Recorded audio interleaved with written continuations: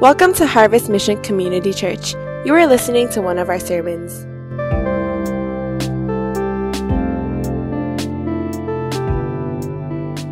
Well, as some of you know, we're going to be going over this whole next section of our goal series that we've been talking about. And Pastor Bo and I, we're going to do some team teaching so that we can kind of get different perspectives. As some of you know, we did not grow up in a Christian background or Christian home.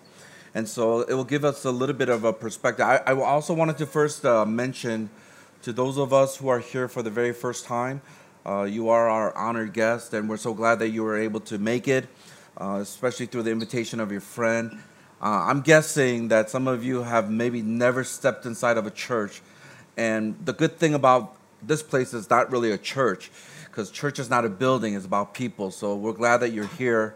Secondly, is that some of us might have been at one time gone to church, but for whatever reason you've kind of strayed away or you decided to give up on Christianity.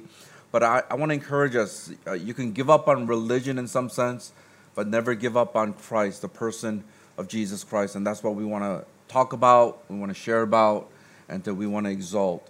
So we're thankful that we have this opportunity, Pastor Bo and I, that we can share some of our experiences and some of these questions that you'll have. So those of us who have been with us for the whole summer, if you remember, what was our focus? What we were trying to focus in on this summer? We wanted to talk about discipleship. And as you know, discipleship is really a state of being a follower of Jesus Christ, growing in our relationship with Him. And it means that we are wanting to be more like Him and mature, and so that we can obey the commands that God has given us. And that's what we all want to see from all of our lives as followers of Jesus Christ. And that's why we decided to focus in on those four major categories, which is our relationship with God, our relationship with others, and our relationship with accountability. And lastly, as we're going to close out this series in the next 3 weeks, we're going to talk about our relationship with the lost. I think it's also very important just to kind of maybe share a little bit about what we've been experiencing. Sometimes it's the members are always sharing with one another, but some of you don't know what we're going through and what we're learning and the things that God is teaching us. So I was going to have Pastor Bo share just really quickly one thing that you've been learning or you've been enjoying from the series that we've been covering so far. Yeah, I mean, one thing personally for me, it seems like the relationship with God's part sermon series was so long ago. It feels like forever ago. It was only like a month ago or so. But that really came out of an experience that I had at a conference, and it was really a powerful encounter of realizing that the gospel really is a solution to everything. And understanding the gospel in a deeper way, in a more precise way, really can transform my own heart. And I think there have been so many moments where I realized, for those of you who are here, we talked about idols. I realized there's still some idols in my heart that I still wrestle with, and that I still need the gospel. Even though I'm a pastor, even though I'm a leader, I still need the gospel to really target in my heart and help me to overcome and see just different relationships in my life flourish. And so I think that's been powerful for me. That's great. I think for me, something that's been really enjoyable is just doing life with other people. I think it's easy to be like the lead pastor and you're kind of separated from everyone else. But for me, I like to get my hands dirty and just be amongst the people. And when I say that, there's always a consequence to that, because we played basketball at 7 in the morning yesterday. And literally, I could not move this morning. I was like frozen. I knocked him down accidentally. I think we need to do the forgiveness sermon again, you know? But yeah, Pastor Bo was playing really, really hard, really strong, so I had to sit out for a little bit because I was on the ground for a little bit there. But anyway, just being able to spend some time with people, and especially my life group, SWAT. Amen. Just being able to walk with these brothers, and then also just to be able to share the struggles in my own life. And I've been really enjoying my LCGs that I have. And so I'm thankful that God has used this summer to help me to keep on growing in my relationship with God as well. So I wanted to just start off as we're talking about this relationship with the lost. I think the best way to kind of put it is, I'm wondering how many of you have seen this picture, the first one. How many have you seen this picture before? Now, those of you who are not familiar with this picture, you'll see, because there's going to be more pictures. Here's some more. And then here's some more. And now things are looking very familiar. And then here you are. Those of you who have been in our church, you're thinking to yourself, yeah, those are the directions. Because I see all those like arrows all over the place. And the thought was this: why in our day and age right now, where we have GPS, Google Maps, all that stuff, why in the world do we need to take pictures and then have arrows and directing us where to go? And as I was thinking about this, I was thinking there are about 5 reasons I could come up with. And this is, in some sense, a value in our church. Some of these things are values in our church. The first thing is, I think people still get lost even though they have Google Maps on their phone. Can I get an amen? Is it just me? I mean, amen. Thank you. Gosh, I'm always insecure about that. I'm like, I have the map in front of me, but I cannot find it. And almost inevitably, every single person that's waiting for me or whatever, they're like, "Are you lost, Pastor?" And I get a little bit offended, but I have to humble myself. I'm like, "Yes, I am. Please find me." Another reason is that we want to eliminate any barriers that might hinder a person from finding the location. That's part of our heart. We want to be able to bless people, and so we want to eliminate any barriers so that if people can't find it, we want to make sure that they can find it. The third reason is that we want to have visuals because it's oftentimes easier to identify things by visual landmarks instead of Google Map. So that's another reason why we have these directions online with pictures and arrows on them. The fourth reason is we want to give people a heads up with specific information, because I don't know if you know this or not, but there are times when there's a keypad, you have to punch in numbers, you have to go through the separate doors. There's all these little intricacies. You can find it, but you'll still be lost. So we want to make sure that there are specific information that will allow us to give that person that we're inviting a heads up, something to look out for, something to watch out for. And the last reason is this, is that we know what it feels like to get frustrated when you cannot find a place. And so we don't want anyone who's coming to our church or any of our activities to experience that frustration. We want to be very clear so that you can come and experience all that God has for you. Now, I think in the same way as I have given these 5 reasons for directions that we provide in our church, that all of us are on a spiritual journey. And that journey is going to lead us to a destination.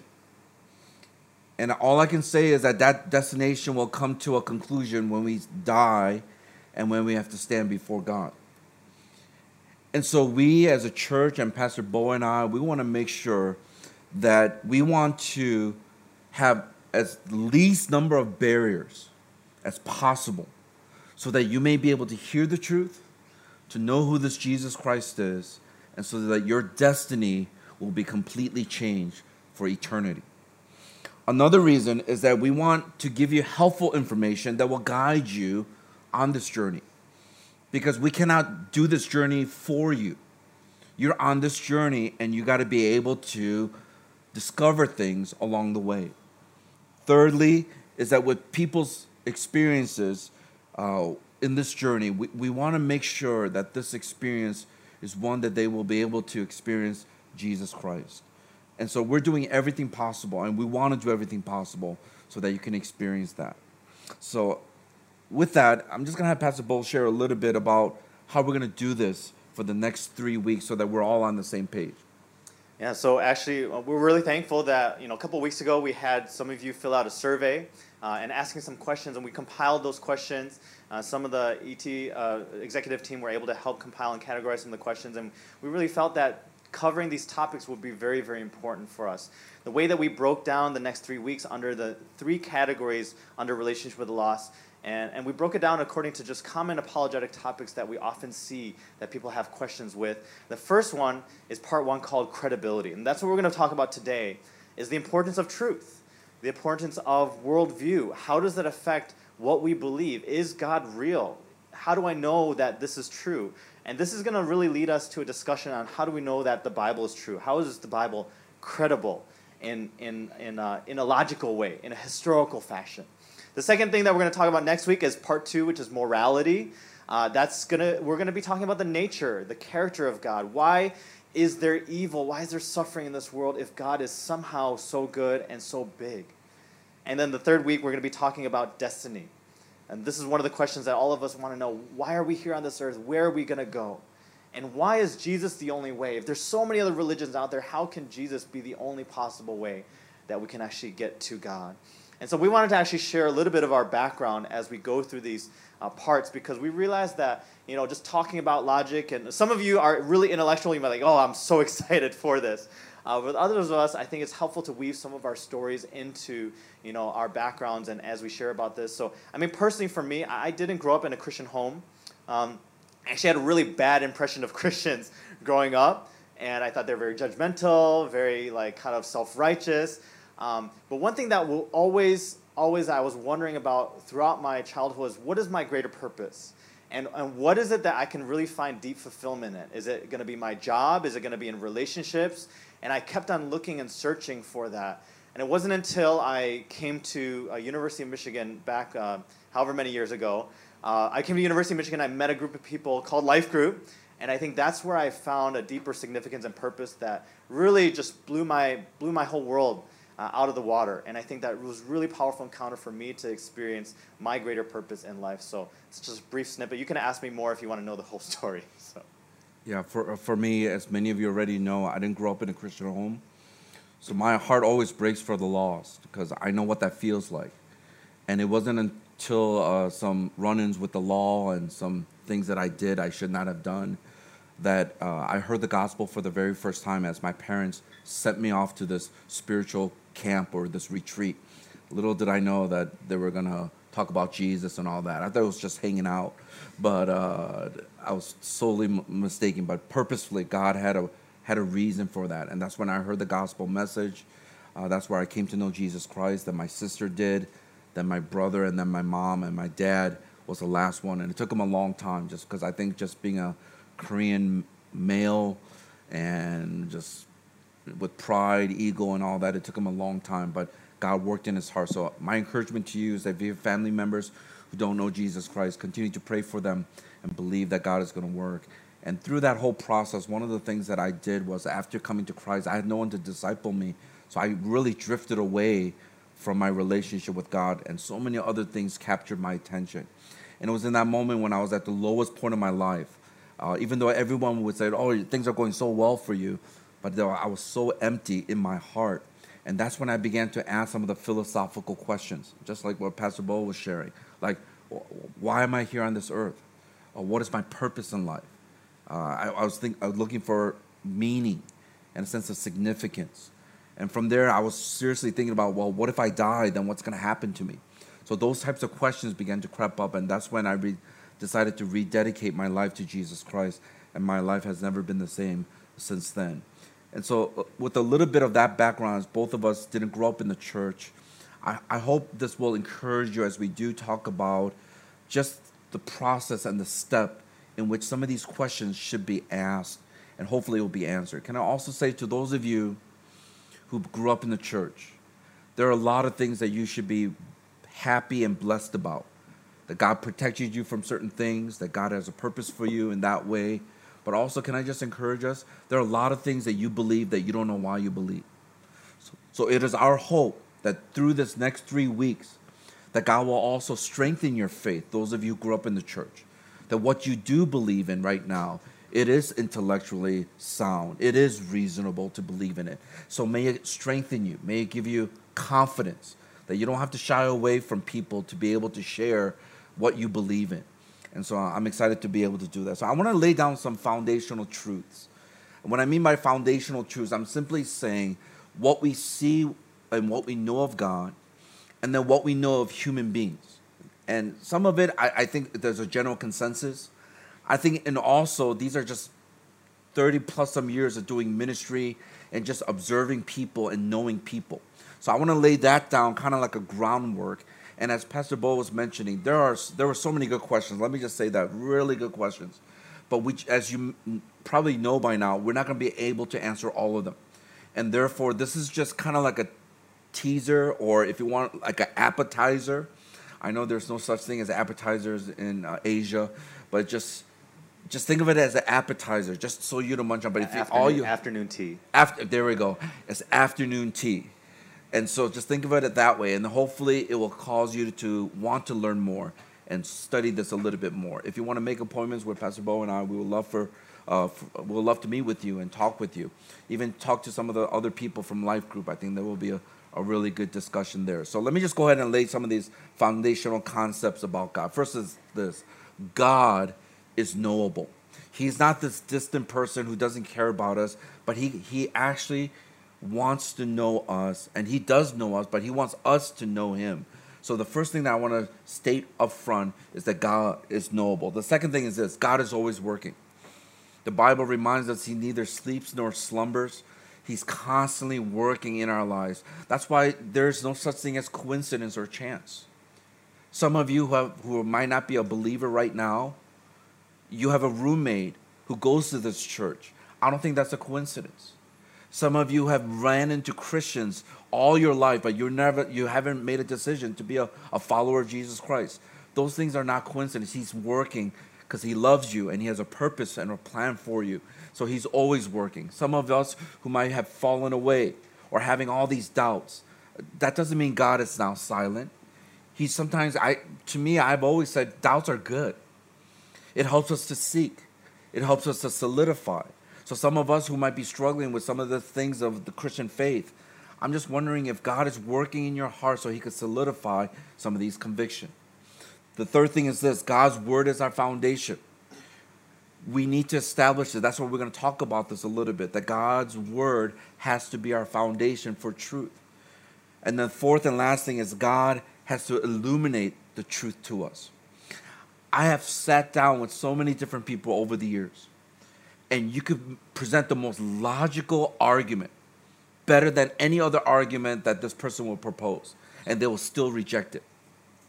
And that's when I came to the conclusion that God is the only one who has to illuminate this. I could come up with like the 3 X's, I don't know, and I could come up with all the stuff, but it really will not matter. It really has to be the Spirit of God that will illuminate this. That's why I've been in prayer for this series. I hope some of you have been in prayer that God has to open up our spiritual eyes to see who he really is. Let me talk a little bit about some of the foundational concepts of human beings, who we are. The first is this: we want to be our own God. And that's a fact. The Bible tells us that, and we see it in our own lives because we love control. The thought of not having control just literally brings anxiety. We worship ourselves. We're self-centered. We do things for ourselves. So there's a strong tendency in us to want to be our own God. Here's another foundational truth about human beings. We are blinded to the truth until God opens our eyes, as I shared earlier. So we have to understand that even though as we get frustrated because we can't understand everything, or some of us, the gospel message, you've heard it so many times, but you're still struggling with it, God has to be the one that will open up your eyes. The third foundational truth is that we are holistic beings, so that our experience of God has to be emotional, intellectual, and volitional. You cannot just go to a gathering and then you feel something and you're like, oh, my relation with God is close. Even though that's helpful, but you also have a mind.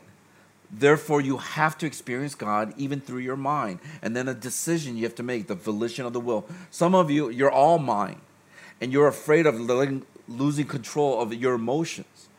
And so your experience is literally just cognitive and cerebral, and you're just thinking, okay, I love God. God is there. I am here. I worship God. And so we got to try to experience that. Try to do that with any other relationship, with your friends, with your spouse or your future spouse. They're not gonna like you. That's like Mr. Spock. All right, so you got to be able to at least experience some of the emotions. And lastly, we are seeking in life to answer 4 specific questions. This is the foundation of every human being. What are those 4 questions? First of all is this: where did I come from? It is the question of origin. The second question is this: what significance do I have? It is a question about meaning. That's why when you think about your life right now, the things that you do, the things that you're pursuing after, is trying to answer some of these questions. The third question is this: why is there evil and suffering in this world? It's a question of morality, because we are living in a fallen world, and so we have been hurt. We have hurt other people. We see the things around us in the world that's happening, and so this question of why is there so much evil and suffering in this world? And last question is this: what will happen to me when I die? It is a question about destiny. If you haven't thought about it, wait until you're 50. You'll think about it. Wait until 60. You'll think about it. Right now, you have the whole future in front of you. But as you get older, some of these thoughts come into mind. Some of you have lost loved ones recently. These questions come into mind. What will happen to me when I die or depart from this world? So the reason why we're trying to do apologetics, as we're talking about relationship with the laws, is because we want to present a reasonable defense. Everyone say reasonable defense. Reasonable defense. For Christianity. We are trying to present a reasonable defense for Christianity. And also to give every person an opportunity to make a decision for Christ. Just so that you understand the history of it, the word apologetics, it doesn't mean apology. We're not apologizing for anything. That word apologetics comes from the Greek word, apologia. And the word apologia, if you break it up, the prefix apo means away. Logia means speech or to talk. And so if you put this together, it means to speak away. This word apologia is used in the court of law, where when the accused stands and then gives a defense for why they should not be jailed or whatever the case may be. So they're explaining or talking away to be able to defend themselves. And that's why this Christian apologetics that we're talking about, the intention of it is not necessarily to convert people to Christianity. I want to make this clear. Apologetics is not necessarily to convert people to Christianity, but rather it's giving a reasonable defense of the truth in order to eliminate any barriers, to eliminate any excuses that a person might have not to turn to Christ. But we cannot change a person. We cannot convince a person. As I shared earlier, it's God who has to open up our eyes and help us to see. And I will say this, as a seeker myself at one point in my life, I would say if you are intellectually honest, what I mean by that is you're not doing mental gymnastics to overlook certain things, but you are actually you're seeing different things that are happening in your life. You're asking the right questions. I will say this confidently because I've gone through that process. It's out of all the options that will help us to understand this world. I think Christianity, in that worldview, has the best answer for some of these things that I just mentioned. Where did I come from? Why am I here on this earth? Why is there a problem with evil and suffering? And how is that going to be eradicated? And it's found in the cross, and we'll talk about that later on. And what's going to happen to me when I die? There is no other coherent, reasonable defense that I have seen that can answer all those questions through the person of Jesus Christ. And that's why we're hoping that through our time in the next 3 weeks, that it will encourage you and help you on this journey of seeking of who God is. So in this process, we need to address a couple things. I know you're like, hurry up, get to the meat already, right? But we want to give at least some expectations because we do have limited amounts of time. We have an hour, and I know many of us, we could go on for hours having these kind of discussions. And we'll share some resources at the end, but literally there's hundreds of articles and resources that we could pour through. But we wanted to give some at least expectations up front so that we know that what we're going to cover and that you know what to expect. I think the first thing is that we're not going to be able to go in depth with every single topic. Like Pastor mentioned, it's kind of like a teaser or a preview of some things that you can look into. And hopefully as you also meet in life groups this coming week, you'll be able to dig deeper into some of those things. We encourage you also to go online, Google search, or use some of the resources that we'll share with you to go deeper in depth. The second thing is that there's a difference between skepticism and cynicism. There's a there's a difference. I was a cynic, actually, in the beginning when I was in high school. Again, like I mentioned, I had a really poor view of Christians. I had nothing to want to do with the faith. And when people would share with me about Christianity, I'd be like, yeah, that's a bunch of baloney. Or that's a bunch of, whatever. It's just like you're being self-righteous and you're telling what everyone should do. And, I don't want to have anything to do with that. And so no matter what kind of logical proposition people would present to me, I would just shrug it off. Well, that's different than a skeptic. And a skeptic is someone who's actually trying to seek the truth in order to understand it, in order to believe whatever that truth may be. They're open because I want to seek it. I want to know. But a cynic is someone that even though you explain the truth, even though they're confronted with the truth, they don't want to believe. They just want to prove themselves right, or maybe there are other things that are motivating them, but they don't want to believe. And our hope is that wherever you're at, that you can be a genuine skeptic, that you could genuinely seek out what is true. You might not believe everything that we present here, but you at least are asking what is true. And I want to find out what is true so that I may believe the truth. The third thing is that no matter how many things logically we present, that one of the most helpful things is to experience truth in the context of Christianity and in the context of community. Experience is one of those things, and I will testify, I'm one of those people that I grew up like very math and science and evolution and all this stuff that makes Christianity look stupid. And I would say, like, come face to face, I will argue with any of you and say Christianity is wrong, God doesn't exist. But the thing that really convinced me personally was seeing the love that was exemplified in life group, in community. That really convinced me that there was something more to this Christianity than what I had ever experienced before. So hopefully, as we experience some of these things together, that we can actually present this reasonable defense, that you can actually find out what the truth is. So the first thing that we want to start with is this whole concept of worldview. This whole concept of worldview and how that connects to absolute truth. Because many of you ask the question, how do we know that God is real? How do we know that absolute truth exists? How can you logically claim that there is this God up there when this world is just everything that we can see or touch? We can't see God. We can't prove, scientifically or logically. How can we know? And so it starts with worldview and what we believe to be credible and true. And I wanted to read this quote from James Anderson. There's a website called, I don't know how to pronounce it, Ligonier? Ligonier.com. You can research it, you can find it on, but there's an article called What is a Worldview? And this is what he says. It says, a person's worldview represents his most fundamental beliefs and assumptions about the universe he inhabits.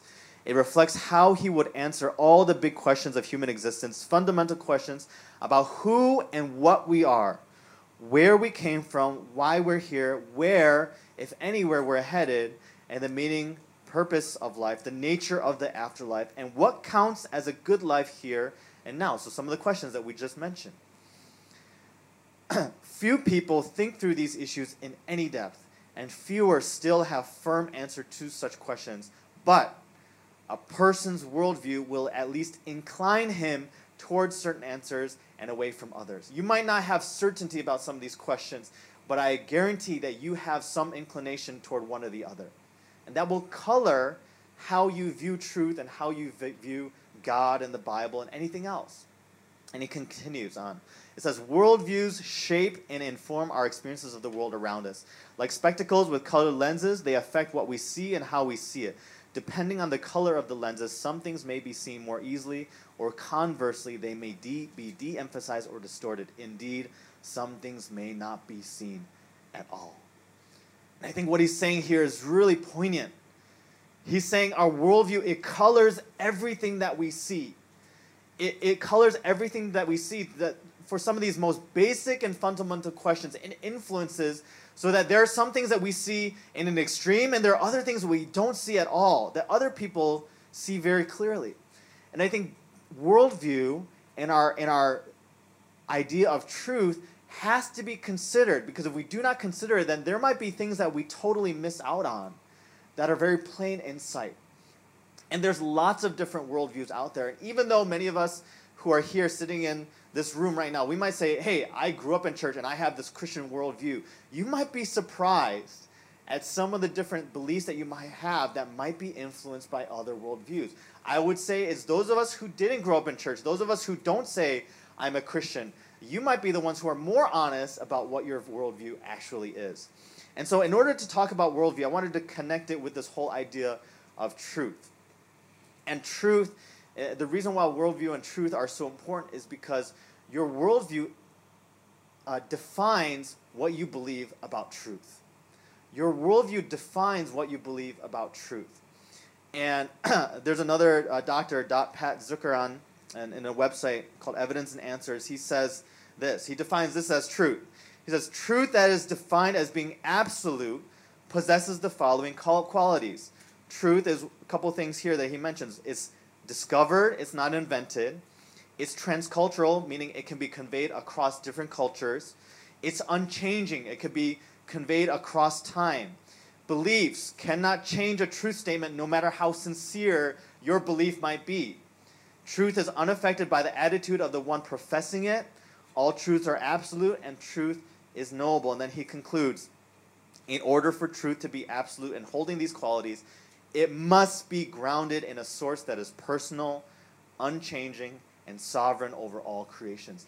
Pretty much what he's saying is for truth to be truth, that truth must be founded in some higher power, some kind of God. We haven't gotten to the Christian God yet, but some kind of higher power, some kind of higher being that establishes that truth. Because if it's going to be discovered, not invented, then it can't be created by people. If it's going to be across cultures, it can't be dependent on one particular culture. If it's going to be a true statement, no matter how sincere you are, then it can't be based on how genuine your beliefs are. Truth is truth. And I think this is important because different worldviews don't necessarily agree that absolute truth exists. And we want to actually look at different worldviews that have different views of truth and therefore different views of God. So let me go through four different worldviews that have different views of truth. It's an evaluation of truth in different worldviews. This is the fun part. All right.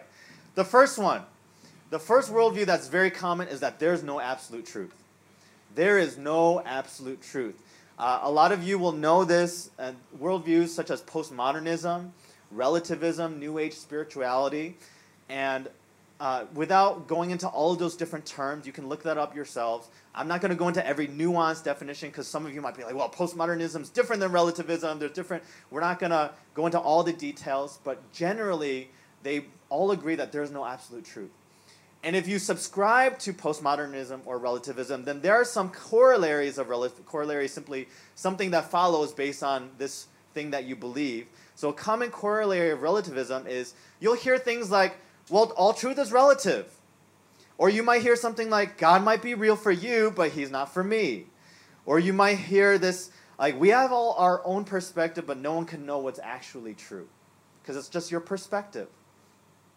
And then those of you who are like, oh, I grew up in the church, I'm Christian, I don't have any of these worldviews, you'll be surprised at how much you believe truth is relative. This is what some Christians might say. Hey, I'm worshiping God my way. You have no right to tell me what God says. I'm sure some of us, we've said that here and there. Why? Because we believe at some point truth is relative. But there's a big problem with relativism. There are many logical problems with relativism. And I hope that we can all at least establish the premise as logic is something that we can all go off of. If you don't believe logic is a basic premise, then we can't even have this argument. So let's at least establish that logic is something that we agree with. So if you believe that that's true, then there's a couple problems with relativism. First is that to say everything is relative is what? That's an absolute statement. You've just said, as a relativist, an absolute truth. So by being relativist, you have inherently contradicted relativism. Point number one. Okay, but that's not it. There's many other things. I wanted to ask you a question, actually. This is a statement that is quite interesting. I found this on one of the apologetic websites. This is my statement. If what is true for me is that relativism is false, then is it true that relativism is false? It should be up there, so you can read it. It should be on the phone there. Let me drink some coffee first and waken my brain. If what is true for me, because we're in this relativistic world, is that relativism is false, then is it true that relativism is false? So Pastor Seth, why don't you just say no? If you say no, then what happens? If he says no... Possibly, okay, relative. If you say no to that question, then what is true for me is not true which means relativism false. Nice. Because then not everything is relative. But if you say yes and you agree, then relativism is false. True. So logically already, relativism cannot stand the test of logic. Basic logic. So that's first thing is everything is relative. That's an absolute statement. The second thing is that by using logic, you can deconstruct relativism. Third thing is that if you're truly relativistic, if you truly buy into relativism, you cannot claim any high moral ground. You cannot be moral. You cannot be moral. And why can you not be moral? Why? Because you say that if I'm really relativist, then what you say from your perspective must be true, and what I say must be true as well. But I can't contradict you because I believe that all of us, what we say is true from our own perspective. And you give a common extreme example is like, if I believe that murder is right, and you don't believe murder is right, then you cannot claim that I'm wrong. Because why? We're relative. But the problem is none of us believe that murder is correct. We're all moral in some way. And so I think that really shows that no one is truly, genuinely relativistic to the nth degree. And sorry, last thing I just put up there is that some relativists will say, well, you can't use logic to explain relativism. You can't use logic to argue against relativism. Then I will say you're not really relativistic because in this argument, you're using logic, right? If you're saying you can't use logic to talk about relativism, but you're using logic to talk to me in this argument, then you're not really relativistic, okay? So I think there's a lot of problems with relativism. Be nice. Oh, sorry, be nice. sorry. Wow. I apologize. We love you guys, even though you're not relativistic.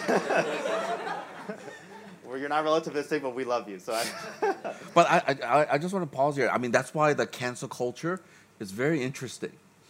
Because they're taking this moral high ground, but in many ways they live such a relativistic life. So when someone says, this is what I believe, and they go, you're wrong, they're now no longer relative. They're making absolute statements. That's why I see the contradiction all the time when you look at our society today. So just a little side comment. Go ahead. So if there's so many problems with relativism, then relativism postulates that there's no absolute truth. But if relativism doesn't hold any clear logical foundation, then possibly there must be some kind of absolute truth. There must be some kind of higher power that actually does dictate that there is something that is outside of everything is relative, outside of everything of who we are. So that's the first one, the first worldview, which is there is no absolute truth. The second one, and I would say there's not a single person that only has one particular worldview. I would say most of us, especially if we grew up in a very international environment and culture, we actually take and pick from multiple different worldviews. And so if you identify with some of these multiply, that's very accurate. Many of us, we might have these kind of things. The second one is that humans define all truth. Many of us, we come from a worldview where humans define the truth. And some words that you might hear tossed out there is secularism, atheism, naturalism, humanism. I will just use humanism because humanism is really the idea that there's nothing divine, there's nothing supernatural. Humanity is it. What we see with our eyes and our ears, what we observe, that's it. And there's a couple corollaries of humanism. Some things that you might hear is that science is the only thing that can define or discover what's true. Another thing you might hear is if humanity is able to advance and learn, then why do we need God? There's no need for God. There's no need for supernatural. That was back then. That's for those other cultures that are behind. Another thing you might hear is religion and God are outdated, antiquated, and useless in today's modern world. Fourth thing you might hear, and I know there's a lot of other things, I just want to give some examples. Fourth thing you might hear is that God was only useful as a crutch for those who couldn't explain things in the world. But now, today, we have science.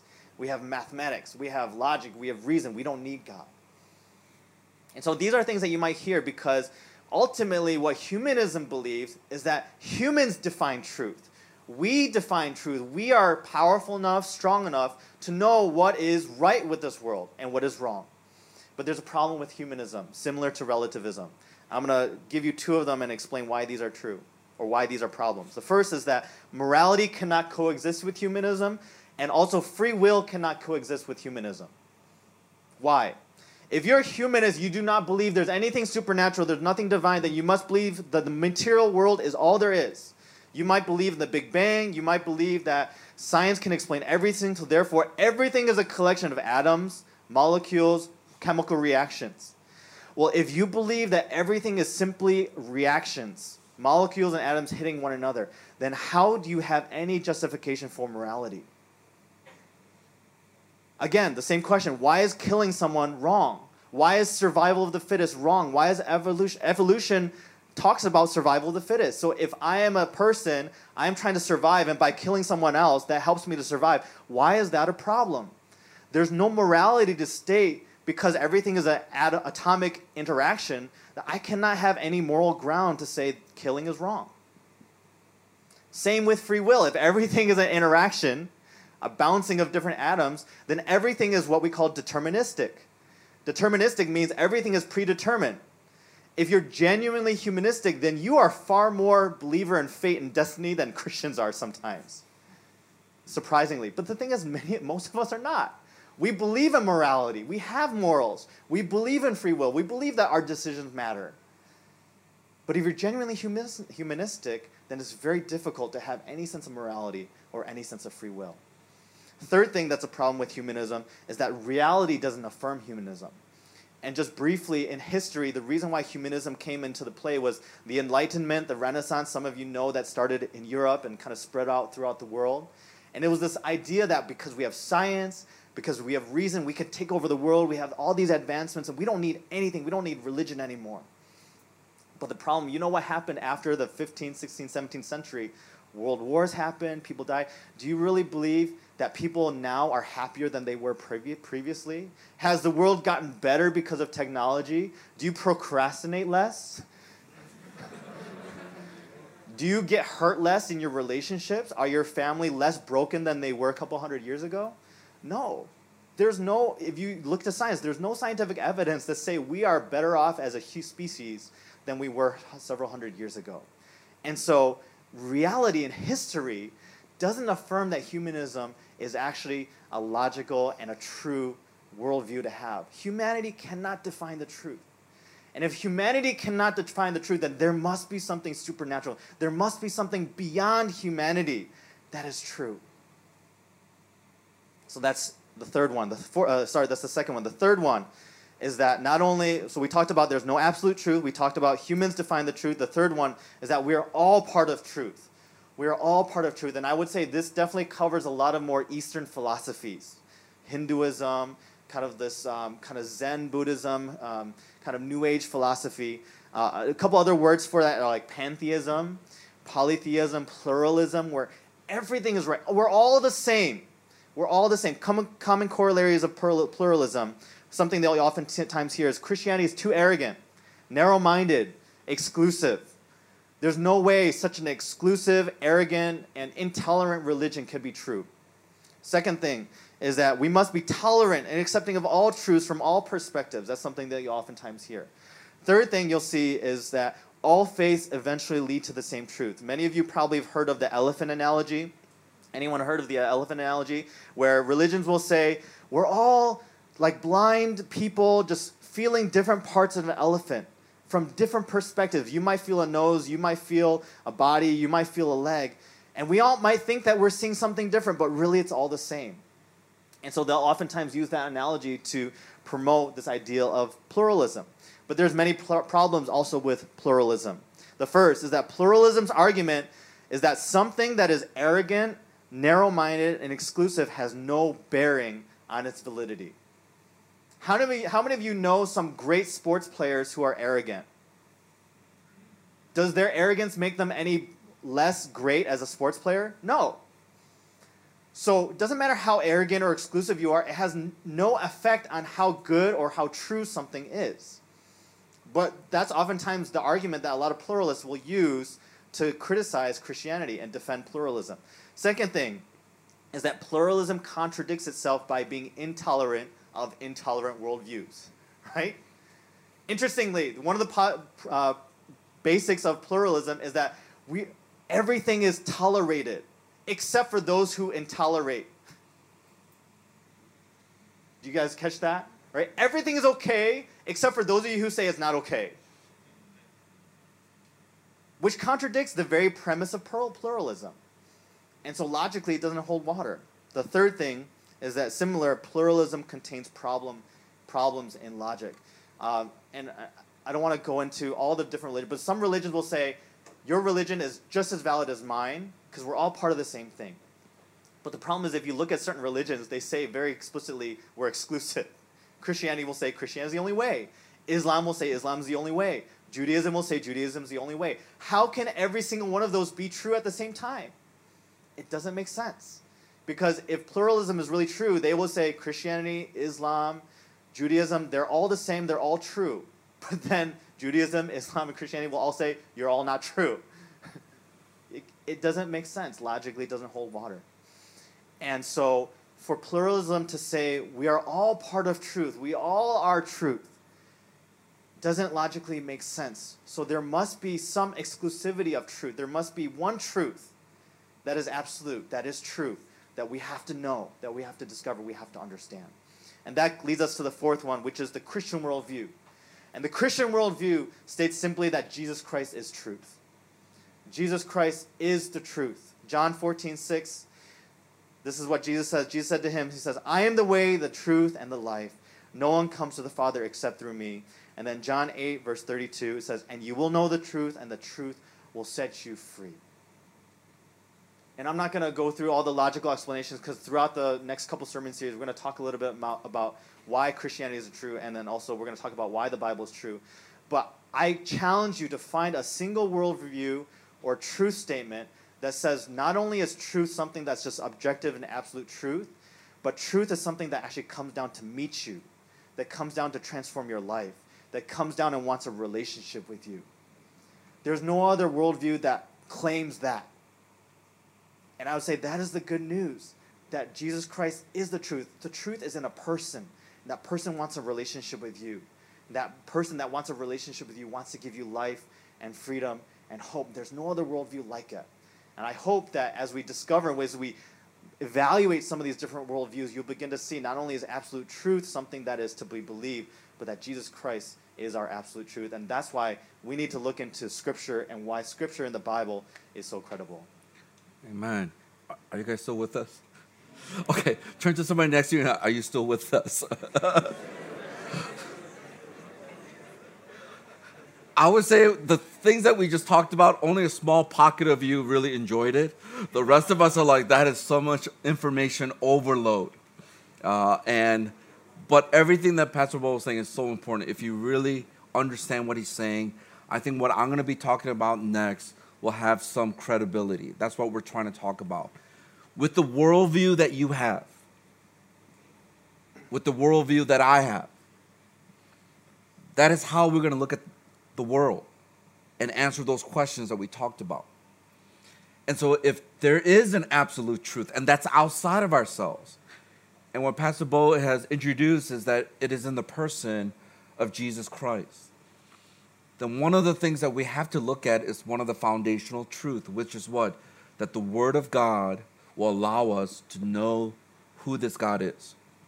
Now, as many of you have grew up in the church, you have sang those songs, you know that the Bible, all this, but as soon as you enter into high school or even possibly, definitely in college or even in your workplace, you realize not everyone believes that the Bible is true. And you sit there and you're like, oh gosh, Jonah and the whale, oh Lord, they lived this long. Like, how am I going to explain all these things? And sometimes you feel like you have to know all these answers. And to that, let me just say this. You have more evidence, or we as believers in Jesus Christ, we have more evidence for the credibility, the reliability of Scripture than any other written work in history. So it will be almost foolish for anybody who dismisses the Word of God. So such questions as, is the Bible true? Is it reliable? Aren't there errors in the Bible? How is God's Word inspired? So there will be these types of questions. I'm going to try to succinctly try to explain this as clearly as possible. So let me put it this way. Let me give you two Bible passages to kind of use that as a foundation, and we'll talk through it. The first one is this, 2 Timothy chapter 3, verse 16. I'm going to read it from the ESV version. It says this, and on the yellow section, will you read it out loud with me? It says this, all scripture is breathed out by God and profitable for teaching, for reproof, for correction, and for training in righteousness. This phrase, breathed out by God, is where we get this idea of the Bible being inspired by God. Let me read it from the New Living Translation and read the yellow section with me. It says this, all scripture is inspired by God and is useful to teach us what is true and to make us realize what is wrong in our lives. It corrects us when we are wrong and teaches us to do what is right. So that shows us that this word is not somehow induced by just any regular person, but it has to be, it was breathed out by God, inspired by God. Literally outside of human beings, but using the human being in their intellect, their writing, God used them as tools to write his holy words. The second verse is this, 2 Peter, verse 1, verse 20 through 21. I'm going to read it from the New Living Translation. Why don't you read the yellow section with me? It says this, above all, you must realize that no prophecy in Scripture ever came from the prophet's own understanding or from human initiative. No, those prophets were moved by the Holy Spirit and they spoke God. So once again, it wasn't their own idea, their own initiative, but the Holy Spirit, God the Father, God the Son, God the Holy Spirit, moved those people to write the very words that were breathed out from God. Let me read from the Good News Translation, and also gives us a different understanding of that, but the same concept. Read the yellow section with me. It says this, above all else, however, remember that none of us can explain by ourselves a prophecy in the Scriptures. For no prophetic message ever came just from the human will, but people were under the control of the Holy Spirit. I want you to think about that by the power of the Holy Spirit, they were controlled under it, and that's why they were able to write as they spoke the message that came from God. So superintended, God came, spoke to them through the power of the Holy Spirit, used human writing, and they were writing the Word of God. Now, as we're talking about this, I want to give you quick 4 reasons why I believe the Bible is inspired, it's inerrant, and it's infallible. Infallible means that you can trust it, it's trustworthy. And I was thinking about how am I going to present these 4 things, and God inspired me, not like the Bible inspired, but God gave me this thought. And I'm going to use the word bank. And some of you who don't know English colloquialism, when you hear the word, you could bank on it, or this is bank. You know what they're trying to say? Okay, some of you are like, I don't know what that means. That means that it is sure, and it's going to come to success. There's going to be fruition. And so that's why I want to use this word bank to help us to realize that you can trust God's word, and to be his word that has been inspired, breathed out through these apostles to write the very words, and also even through the prophets. So here's the first thing. The B stands for biblical prophecy. All throughout the Bible, we see all these prophecies. If you've ever read the Bible, you'll see all these prophecies. And they were recorded many, many years ago, but then now you will see many of them being fulfilled. Let me give you one, or actually several here. The first one is the prophecy of Israel. If you know your Bible, if you look at Isaiah chapter 11, also in Ezekiel 37, you will notice that there were prophecies about Israel who were scattered, that they'll come together and become a nation. That was a prophecy. And that prophecy was actually fulfilled on May 15th, 1948, when Israel became a nation. So here is God's word actually becoming fulfilled. Here's another example, the prophecy of world kingdoms. In Daniel chapter 2, also in Daniel chapter 7, you'll see that Daniel the prophet, he's prophesying about these 4 different kingdoms, Babylon, Persia, and Greece, and Rome, and how they're going to rise up, and then these empires will fall. And that's exactly what happened in history. You don't have to check out all these other scriptures. Just go to your history books, and they will tell you, and it became true. Another one is the prophecy of Jesus Christ.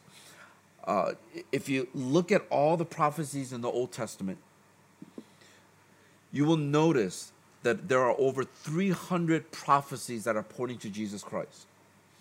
And Jesus Christ fulfilled every single one. Now, think about it this way. For one person to fulfill 2 or 3 prophecies, that would have been amazing. But to fulfill over 300, we have to say there's something about biblical prophecy that God supernaturally spoke into through these prophets, and it became true. That's the B. So B is what? Biblical prophecy, all right? The A is archaeological discoveries. Now, we have to realize this. Time and time again, archaeology, right, or archaeological findings constantly supports the Bible rather than disproving the Bible. Think about the places, events, the dates. They've all been proven to be true through archaeology. Every single time. If we're to put it another way, let me put it this way. There's no archaeological discovery that has ever contradicted biblical reference, ever. So when you think about that, you realize, wow, we have archaeological evidence behind the truthfulness of the inspired word of God. Now, let me give you a couple examples. Some of you are like, oh, whatever, I'm not into archaeology and all that stuff. You should. It's pretty cool.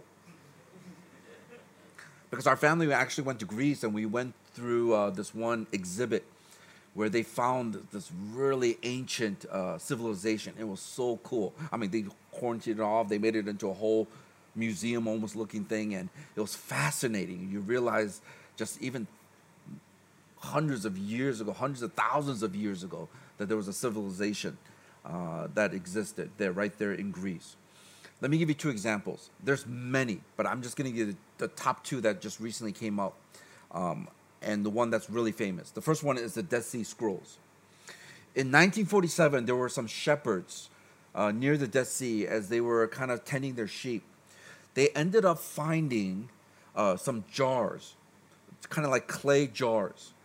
And when they opened it up, they realized, or they didn't realize fully, but they found some scrolls. And they held on to it for a little bit because they didn't know what it was. But then they decided to submit that to the government, and they realized that these were the Dead Sea, just the whole scroll of Isaiah. And there were multiple caves. So you'll see some pictures here. I wanted to show you some pictures. These were the caves in that area, which is, I don't know how many miles. It's about 7 miles away from Jericho. And so these caves were, inside of them were hidden some of these scrolls. Here's some other pictures. They were placed in these jars that they found and dug up. Really fascinating. The scrolls fit right inside of those clay jars and preserved for many, many years. And this is what they found. They found a whole parchment scroll of the book of Isaiah. You will also notice when they look closely,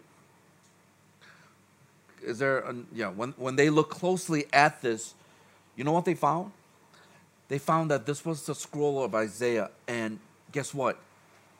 They found out that the only errors were like punctuation marks and little words that have changed, but pretty much identically to the whole book of Isaiah. What is the significance of this? It shows that many of the prophecies of the Old Testament book in Isaiah was referring to whom? Jesus Christ, the Messiah that was to come. That actually was written many, many years before Jesus Christ came. And so these kind of archaeological discovery is once again giving proof that the Word of God has been sustained and God has preserved His Word. Here's another quick example. Is Pontius Pilate's stone and Pontius Pilate ring. In 1961, a piece of limestone was discovered, and with the inscribed name of Pontius Pilate. So here's a picture that I want you to see. It's hard to see it, but on the bottom portion, if you read this, you will notice that it says Pontius Pilate in the Aramaic or even in Latin. And so once again, what we see in Scripture, now history, through archaeology, it is proving that Pontius Pilate was an actual real figure. Another thing is in 2018, so this is just recently, archaeologists found that there was a 2,000-year-old copper alloy ring bearing the name of Pontius Pilate. So here's a picture that you will notice. And so the one on the left is the one that they actually found. And then the one on the right is the one that they kind of used computers to generate it. And it says in the lettering of Pontius Pilate. So once again, we're seeing through archaeological discoveries and findings that everything that the Bible talked about, it is now proving itself through archaeology. So let's close out with the next two. So once again, the B is what? Biblical prophecy. The A is archaeological discoveries. And the N is number of manuscripts. Number of manuscripts. So we want to talk about, because the number of manuscripts or the validity of something is increased when you know that there's many more historical documents that can affirm that. Since there wasn't technology, they didn't have, Microsoft Word. You couldn't just copy files and just print it out and say, okay, like here's the printing press, or distribute it on digital devices. So the way that they actually copied manuscripts was by hand. And in the Old Testament, in the olden days, first it was oral tradition. Actually, oral tradition was preserved very meticulously. Some of you are like, I can barely memorize some basic facts in biology. But they would memorize the whole Old Testament. That was their job. That was their role. That was their life. And then as the oral tradition began to be passed down, they would start to write, and they would copy down these writings onto manuscripts. And like Pastor had mentioned, the Dead Sea Scroll discovery actually proved that it was accurately covered across the years, because you compare different manuscripts from different years and you look at the differences. And when you see and you realize that the manuscripts are very similar, I mean, you realize a couple of things. Number one is that they were really good at their job. They did a really great job copying faithfully. Why? Because they believed it's the Word of God. They believed that it was divinely given to them. So of course they wanted to be careful that they did it exactly correctly. But I think the second thing is that it's credible. Knowing that there are several manuscripts across centuries that are accurate, that have minimal problems or minimal differences, really shows that there is something true and faithful about Scripture. For the New Testament, so that was the Old Testament, right? Dead Sea Scrolls are about the book of Isaiah, which is the Old Testament. For the New Testament, there's also even greater certainty. We know more about the New Testament than the Old Testament. The New Testament, most of the letters and most of the writings were written sometime between 45 to 90 AD.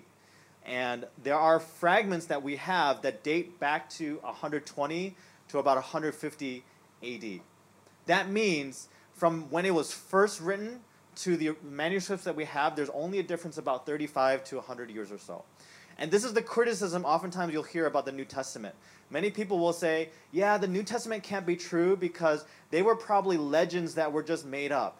That after people told stories, then the stories got, when you tell stories, it gets a little bit more fantastic each time you tell it, right? There's one time you shot a ball, and then the second time you did a dunk, and the third time you did like a wheelhouse, right? It just becomes more and more fantastic each time you talk and you share it. But the fact that it happened only within 35 to 100 years, within the same generation that some of those eyewitnesses were there, to know that those were copied, helps to affirm that those manuscripts that we have still today are accurate representations of the original. And we have understanding of this. And another thing about the New Testament manuscripts of the original Greek, there are close to about 5 to 6,000 original Greek manuscripts that we have. Far more than what we have of most historical documents. That we all believe in. That we all believe in. Well, we're going to have a table of a couple of these documents. How many of you know Plato? How many of you believe Plato was a guy who existed? He is a great philosopher. A lot of things that we believe in Western thought today are based on Plato. Some of you are like, Plato? Who's Plato? Don't worry, he's an old guy. So the number of copies that we have of Plato is, guess how many? Is 7.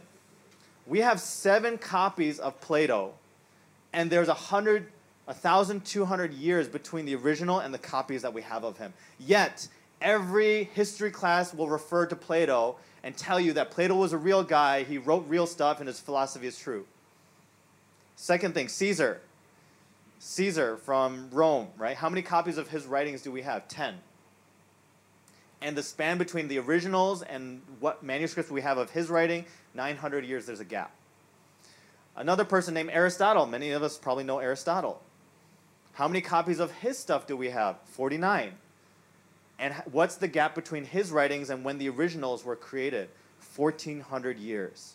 Yet all of us, Aristotelian logic is something that is so influential in Western thought processes. So much of Western democracy and philosophy is based on Aristotle, even though we only have 49 documents of what he wrote.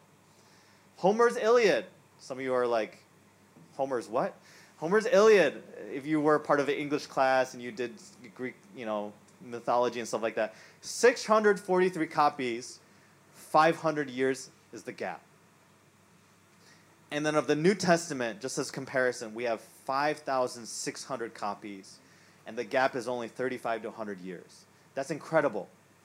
That is incredible that all these other philosophies, Greek mythology, Roman history, all these leaders, we believe in them, we believe they're historical, we believe they're accurate, yet we have so few copies of them, and the gap between the originals and what we have is so great, yet oftentimes we're not willing to believe in the New Testament, which is, we have so many copies of those manuscripts, and many of those copies are only 35 to 100 years different than when the original was created.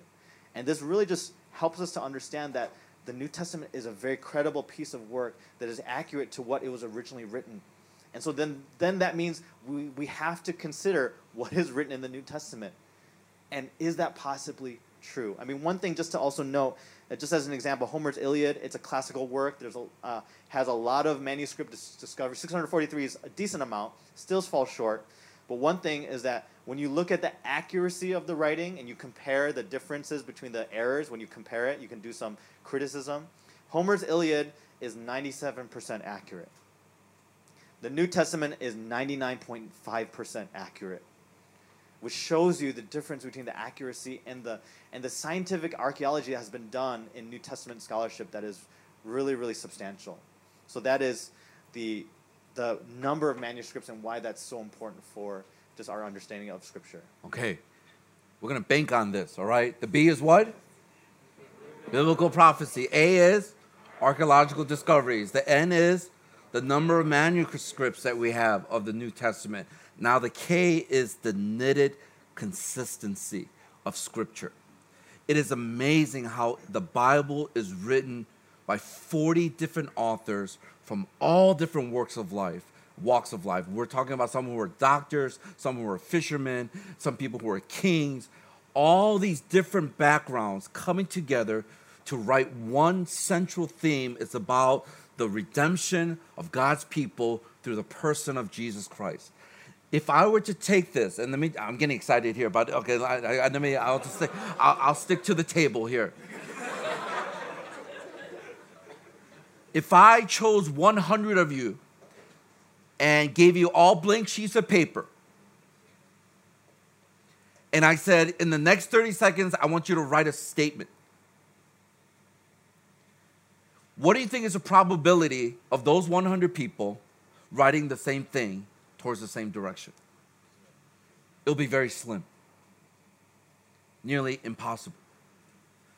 But to think that over 40 different authors, over a long span of time, wrote about the same thing, which is about Jesus Christ, the redemption of God's people. That's the common thread, knitted together, the consistency of it. The Old Testament talks about Jesus and what is to come. Jesus, as you look into the scripture, you'll notice he quoted the Old Testament, how they're knitted together.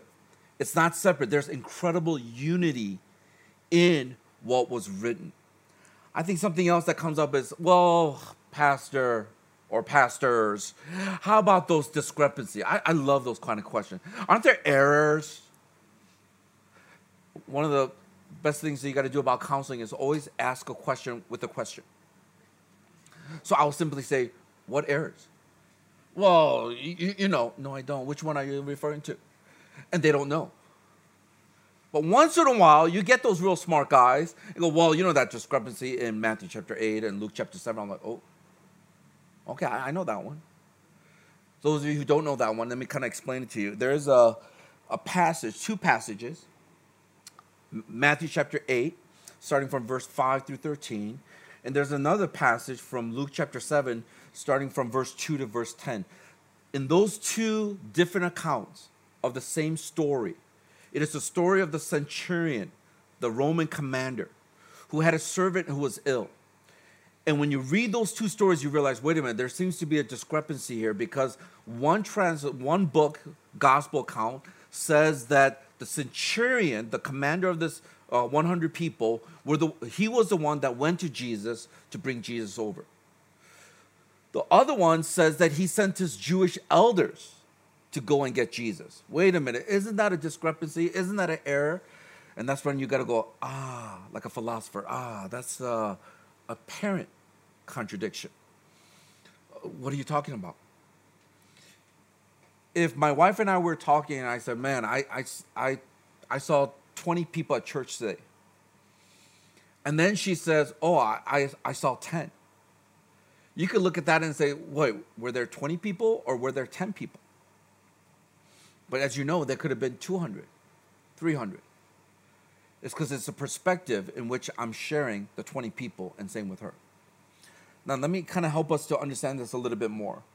When you think about these passages, and I wanted to highlight this one because I think this is very important, is that you could reconcile this simply by saying that the centurion came to Jesus to request the healing of the servant.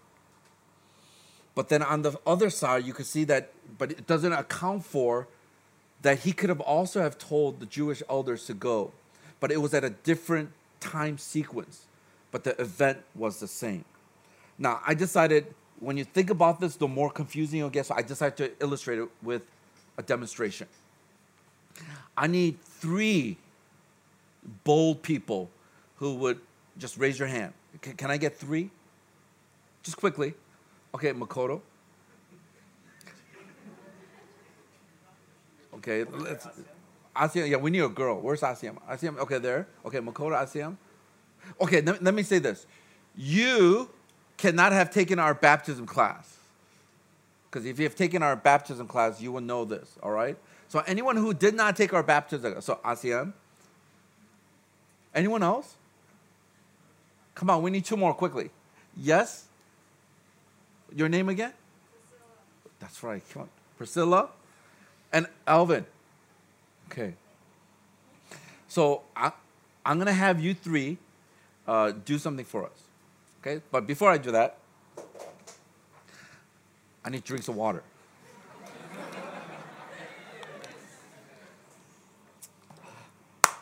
Let's go. Do you guys know that he's pretty good at basketball?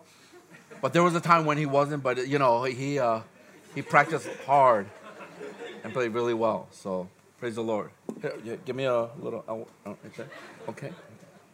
Do you guys all know Carissa? Okay, she's the one who's doing our PowerPoint, and she's looking at me like, "Why don't you put on your mask?" So I'm gonna put on my mask.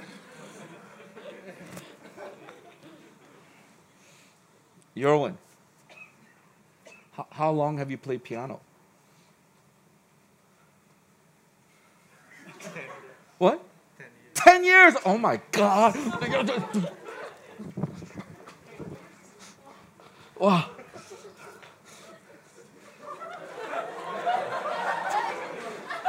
Peter, weren't you Yoren's roommate at one time? No, I was Darren. Oh, you were Darren's. Yeah. Where's Darren?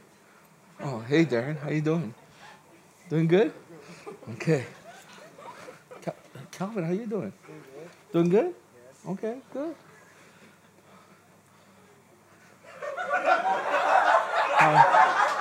Can you tell me what's in here? Hi. Hello. How are you? Yeah, I'm good. Oh, thank you for helping us. Yeah. Okay, amen. Okay, so we're going to come back here. Time is running out. We don't have much time. You want to go? Okay. All right. By the way, Dr. Yap, thank you for sharing. That was great. Okay, that was great. Okay, I'm going to ask those 3 people to leave the room. Follow Leon. And I'm going to call you one by one to come in. Okay? And then we're going to escort them in so they're not going to hear us. So this is what we're going to do. I am going to invite them one by one and ask them to describe what just happened. And in many ways, you're going to find out a lot about their personality, and you can also remember how good their memory is. But this is the point that I want to make and make sure that we're clear on, is that even though they might tell a different account, what I want you to be able to find out is, from their perspective, they're sharing an account, but did they get the gist of what happened? Are you with me? Can you bring the first person?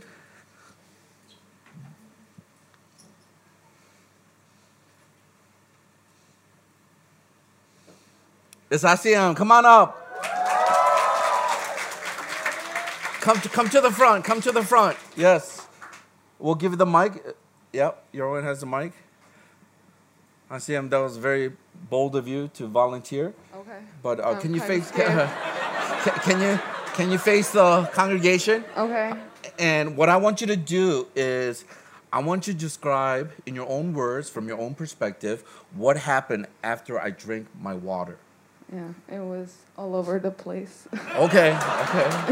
Okay, it was all over the place, okay. Yeah. But try to describe it as best as you can. Okay, so I And think, you could demonstrate it if you need to. okay, you went over to P-Bowl, Okay. and then you were talking about basketball, Oh, okay. Stuff. Talking about basketball, okay. and then elbow bump, Elbow bump, oh, Yeah. good. and then I think you went to Yorwin. Oh, I did, yeah, okay. Yeah, talked about piano. Okay, piano, Yeah, okay. and then Carissa, Oh, mask. okay. Mask, okay. Yeah, Carissa right? Mask. Yeah, Carissa mask. Wait, which Yorwin order is this piano. first? I think Carissa first. Okay, and Carissa then first, Yorwin. and then Yorwin, okay. Yeah, and then you suddenly went to the back. I suddenly went. I flew. Yeah, you walked. flew. Yeah. Okay. I suddenly You went to did- the back. you Okay. did, yeah, through the Yeah. aisle. And then I think you talked to Peter. I talked to Peter. And then some other guy. Some I other don't, I dude. don't remember. Okay. I don't remember. Some centurion. Some Yeah, centurion. Yeah, I don't Yeah. remember the name. Yeah, Yeah, I don't know. But Yeah. one guy at the back. Yeah. And then you went to that room. Okay, I went to the room. Yeah, I don't know who was there. I Okay. don't know. Yeah. It's a one-way mirror. Yeah. Yeah. Yeah. Okay. Yeah. And then I think you went back. And I went back. Yeah, I think- Okay. All right. Next person. Thank you. Thank you. Okay. Priscilla, come on out to the front. What I'm going to have you do is, in just under a minute, or as best as you can, quickly describe. You could come up here and face the church there. And in your own words, from your own perspective, tell me what happened after I drank my water. Do you remember what happened after I drank my water? So can you explain as best as you can? You went to Carissa, Oh, I went to Carissa. Okay. and then you wore a mask. Okay. And then you went to Yorwin. Okay. And then you asked him how long he played his piano, Okay. which was 10 years. 10 years. And then you went to Petersang. And then you asked him if he was a roommate with Yorwin. Oh, okay. And then he said it was with Darren. And then you talked to someone, and then that someone got scared. Okay. Good.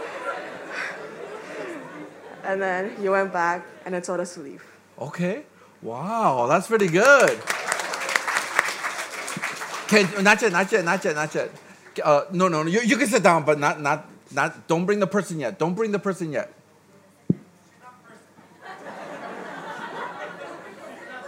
Can I ask the congregation? Did she forget anything? Which one? Dr. Yap. Also, what else? Pastor Bo. The room, right? But once again, right? She remembered Yorwin. I don't know why. And 10 years.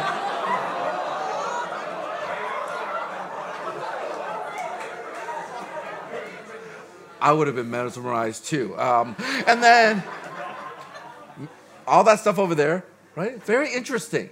So are you guys following along what's happening here?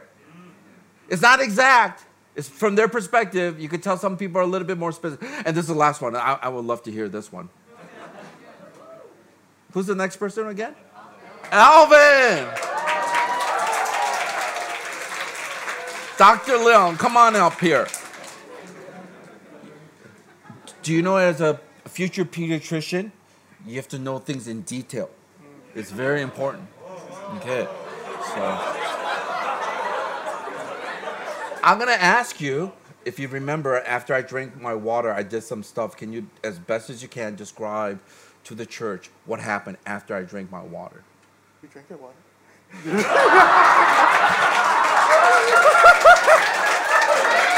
Okay. So basically, Yeah, I did. okay, I did not know. Oh, is that your kid? Is that your kid? Okay, I think you talked to Peebo about his basketball. Okay. And then he was like, you were like, oh, he wasn't good before, but then he trained. Oh, okay. And then afterwards, you went to Carissa, talked about slides or something like that. And then you ran to the back. Oh, I did, yeah. Yeah. And then you talked to Peter, asked Peter if Euron was his roommate, but he said no, it was Darren, or something like that. I couldn't hear. I heard Darren. And then you went to Darren, talked to Darren a little bit, then you went to the back, you said hi to, is that Grace? I think you said hi to Grace. And then you went inside the sound booth and talked to someone there. And then you ran back because time was running out or something, and then you stopped in between me and Chris, gave us elbow bumps. Wow, okay. And then you thanked Dr. Yap for sharing, and then you came back up. Wow. Thank you. You just said, grab a seat. Can I ask you what happened? Same experience, but 3 different accounts. Some left some things out. Some added stuff that no one else had. But it actually happened. So the point I'm trying to make is this. Whatever discrepancy that you see in Scripture, oftentimes it's an apparent contradiction. That's why the Bible is beautiful. Because we're talking about 40 different authors over many, many years that they were writing about the redemption of humankind. That Jesus Christ was going to come and deliver us from our sins so we can have eternal life. My encouragement to you is this as we close here, is when you think about truth, you got to know where the source is from. And as Pastor Bo was mentioning, it's about our worldview. And that's why in order to talk about anything else from this point on, as we talk about truth, about morality and destiny, we had to first establish that the Bible is reliable, is inerrant, and infallible, and inspired by God. And out of Scripture, we get to know some of these answers. That's why, if I can kind of encourage us, is a couple next steps. The first is this: read your Bible. Very simple. If this is the Word of God that has been breathed out by God, He wants to speak to you. So read your Bible. The second thing is this: research on the doubt. Some of you have doubts. There's a lot of questions, and that's not a bad thing. It's a good thing. I'm thankful for our different ministry teams that we have. Our technology team, they actually printed out, or they put in our church app, a resource with about 10 different websites. That they have a lot of great search functions where you could type in like inerrancy of Scripture, or is the Bible true, whatever questions you have, and you'll be able to find a lot of those answers. So it's right up there. So if you look at it in our church app, you can get that. So do some research on some of those things that you have doubts on. And the last one is this, is rely on God to show you the truth. So pray. Ask God, help me to see, open up my eyes. I want to see the truth. With that in mind, can I ask us to stand together as we close out here?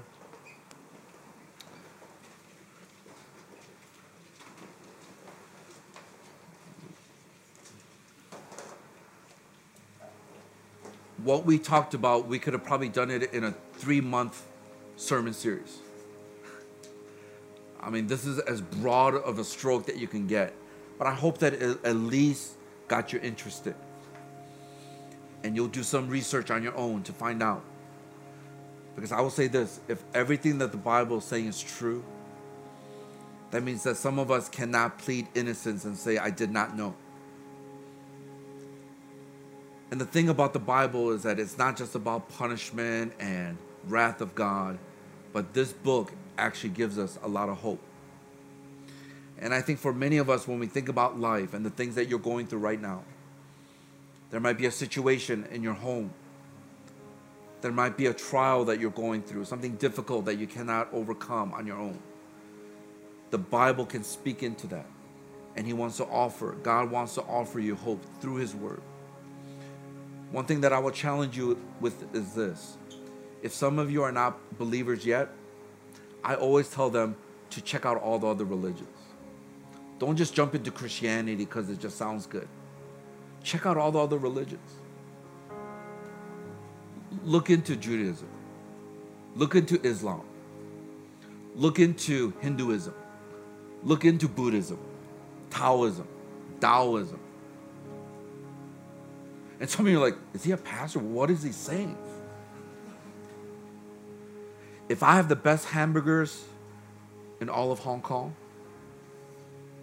and I know that I have the best hamburgers in all of Hong Kong, you know what I'll tell you? Go to those restaurants, check it out. And then you come here and you taste my hamburgers. And then you tell me which one's better. I am that confident that every single religion that you look into, it doesn't even come close to what Christianity says. Every single religion you could ever search and look into, it says that all of us need to reach up to God. That's why you got to pray, you got to do all this stuff. You got to try to be good. You got to let all your good works outweigh all the bad works. That's all religion. But Christianity is the only religion that says there's no way we could reach up to God, so God came down to us in the form of a man named Jesus Christ. And He lived the perfect life that you and I could not live. And then He paid the price that we should have paid, which is death on the cross. There is no other religion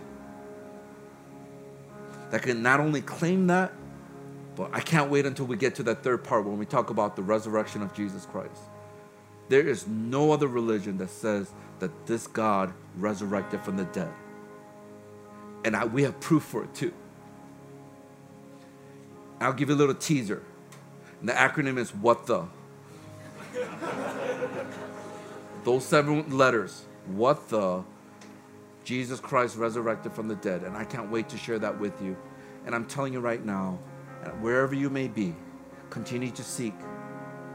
The Bible says, knock and the door shall be open. Seek and you will find. I believe that God will help you to find the truth. I'm going to ask us if we could just bow our heads for a moment. Just thank you for your patience as we've been kind of chugging through this. You have to build a lot of foundational truths. But can I just ask us right now, those of you, I want to first talk to those of you who are believers. Some of you are sitting there and you were listening and you realize, man, I don't know any of this stuff. Can I challenge you to get more equipped? Learn it so that you can be more confident that what you have believed in, it is so true. I'm telling you, it's going to build up your faith. And to those of us who are still yet to be followers of Jesus Christ and you're still seeking, keep on seeking. And don't seek just intellectually, but join a life group, be a part of it. Because you could talk about love, but once you experience God's love in a tangible way, it will flip your life upside down. Get the intellect as you do the research and the emotion as you interact with people.